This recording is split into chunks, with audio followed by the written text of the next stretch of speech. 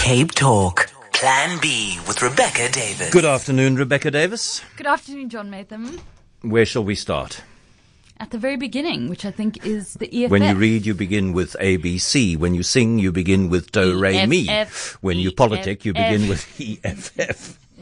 That's right. So the EFF, as we know, have been in the news this week after one of my colleagues, Marianne Tam, discovered evidence of, how should we put it, a lavish lifestyle at odds with their stated policies and principles in the trash from a guest house they stayed in after the State of the Nation address. So it got me interested, John, not so much in this particular case, but in this question of politicians and authenticity, because it's kind of a truism now. We talk often about how politicians must walk the walk, not just talk the talk, or you can't walk left and talk left and walk right. You know, there's a lot of walking metaphors involved with politicians. And I was wondering how important it is really for politicians to maintain complete consistency in what they say and how they live. What's your knee-jerk take on that? My knee-jerk take is that it's very important. I mean, 100% consistency is probably asking too much. None of us is entirely consistent. We all have little sort of errors of mislogic where we believe something fervently and there is a little behavioral tick of ours which is at odds with that. But I think generally, if a politician stands up from a public platform in whatever form, whether it's a manifesto or a speech or a parliamentary address, whatever, and says ABC, then if that politician behaves DEF, then I think judgment is required. I agree. You're not entirely convinced. No, I agree. I've been mulling this over genuinely this week. And I read an interesting study about hypocrisy and why hypocrisy angers us so much, which was from Yale University in 2017. Because there is something about hypocrisy that seems to get us a lot more angry than, for instance, straightforward deceit. If someone lies to you just out of nowhere, it's considered less a betrayal and less enraging somehow than this kind of hypocrisy. So the example they gave was, say you have a colleague, and this colleague is always banging on about environmentalism. So they're always preaching the necessity of recycling, saving water, etc. And then you happen to go to this colleague's house socially, and you find out that they don't recycle, that they're taking 15-minute showers. And you feel, I think even thinking about it, I'm getting angry. There's something about that that's really enraging. And what they decided about this is that the reason people dislike hypocrites so much is that their outspoken moralizing falsely signals their own virtue. So it's not so much about the discrepancy, it's about moralizing. That there's something about people being preachy about an issue and then failing to live up to that themselves that gets people very irritated. But the other point here, John, is that you can make a case that even though your colleague is not living out environmental principles in his own life, he's still having a positive impact by preaching environmentalism. Perhaps you've been listening to him go on about it for so long that you've actually absorbed it and you go home and you do recycle and you do take shorter showers. So even though he doesn't live it, the net impact of him banging on about it has been more positive than if he didn't say anything, didn't even pretend to have an opinion on the environment. But the net impact would be greater if there were consistent evidence that what he or she is banging on about is what she or he is living in his or her own life. Well, that's what I was thinking about. Is that true when it comes to politicians? So I would argue that two of the most authentic and consistent politicians currently on the global stage are the UK Labour leader Jeremy Corbyn and the American President Donald Trump. Not to say that Trump is not deceitful, because he is. We know he's told hundreds, literally, of lies. But I think we can agree that since gaining office, there's nothing he's done or said that is inconsistent with what we believed about him as a person beforehand. Would you agree? I think he pretends to a kind of virtue which his life and his behaviour undercuts. I'm not sure about that. Let's go on to Corbyn. So Corbyn is the uber lefty Labour leader in the UK who really does live his principles. I mean, this is a man who's forever to be found cycling around and, weeding his allotment, living in some dingy little flat and spending a lot of his time thinking and reading and etc. And the net effect, John, is that I would argue he's not a very effective politician. He doesn't play the game in the way that is expected of politicians. He doesn't, participate in the necessary rituals or photo shoots, etc. He lives this kind of lifestyle that a lot of people find frankly depressing, even though it is entirely principled. And as a result, he doesn't get very far.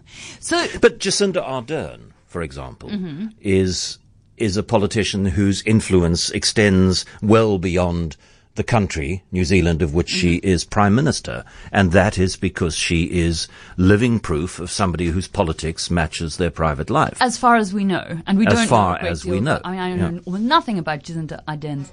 Every politician, I think we can agree, has an element of hypocrisy. I mean, we've got Mmusi Maimane leading the DA, which is an avowedly pro-gay rights party now. And we know that in his private life, at least a few years ago, Mmusi Maimane was preaching that gay people are sick, etc. And yet I think we accept that contradiction there a lot more easily. So I think there's also something to be said for the fact that we are much less accepting of hypocrisy from our rivals, from people we already dislike.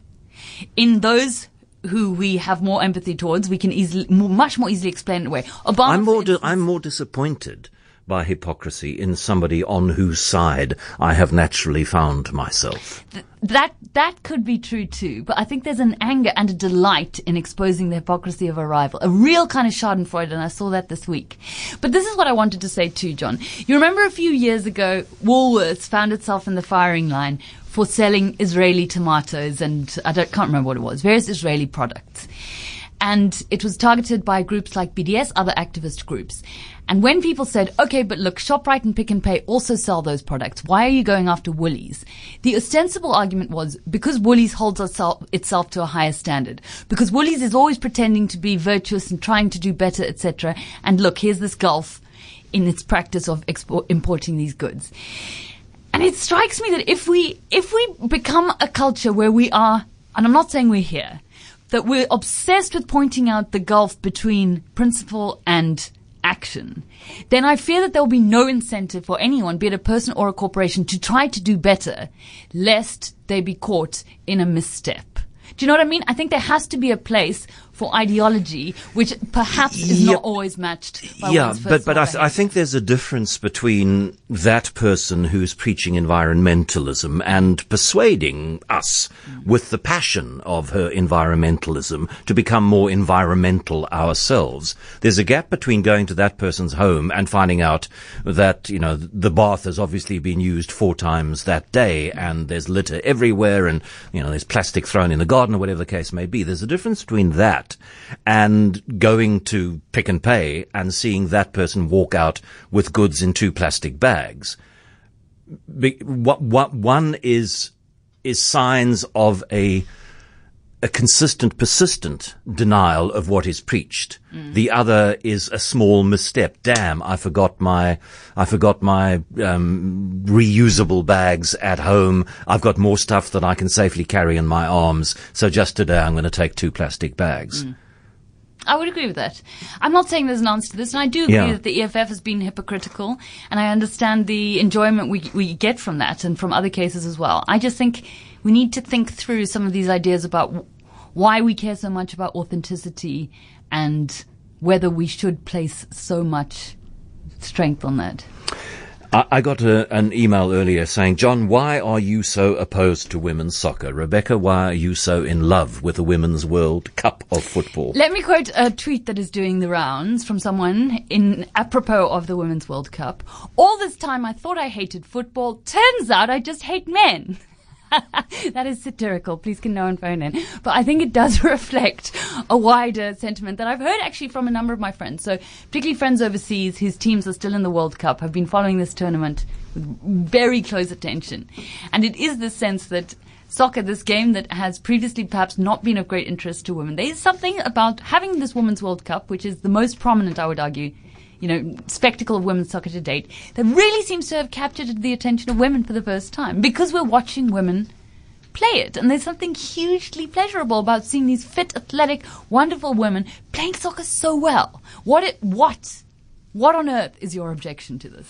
That they're not playing it that well. Did you watch the UK versus the USA? I did. And let me say that, let me let me contextualize my comments by saying I have less and less appetite for sport watching generally. So when I do watch sport, I want to watch sport played at its pinnacle.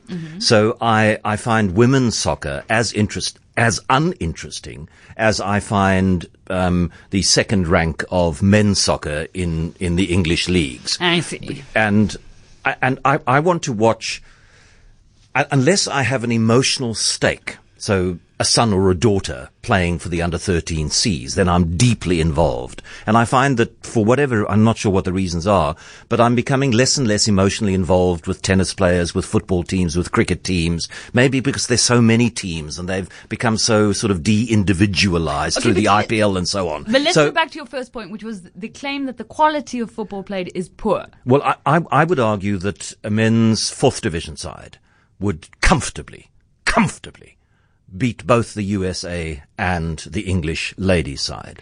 Look, So yeah, I'm not interested in watching Cardiff, who are Premier League sides. I'm not interested in watching Cardiff against Fulham because the quality of the football is not as good as when Man City plays Liverpool. That's what I want to watch. I'm not sufficiently expert in football to judge the quality, but I will say that something noticeable, and not just noticed by me, but by pundits internationally, is the fact that the women dive so much less. There is so much less theatrics on the pitch, that they foul each other much less. It's a much cleaner and quicker game because there isn't any of that. And also what I love is that by definition, there aren't these massively egotistical, overpaid, bloated football stars there. Because none of these women have actually ever had the opportunity to build up huge, massive careers and successes and the rest of it. They're all incredibly hardworking, real, actual sports people. And that's something I find, if you're interested in like the purity of the game, then I think there's something about women's football that should appeal to you particularly. I'm not saying you are, I'm just saying the world.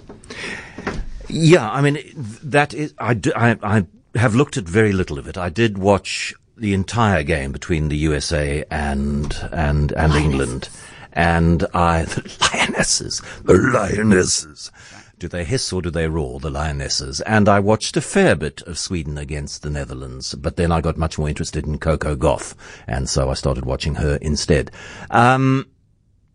Yes, I am impressed by the fact that women are less theatrical, are less inclined, obviously, to try and cheat. It does happen. I did see some theatrical falls, things that would not have been out of place on the pitch. Yeah, fewer, without a doubt, and with less intensity. And there does seem to be a greater sportspersonship.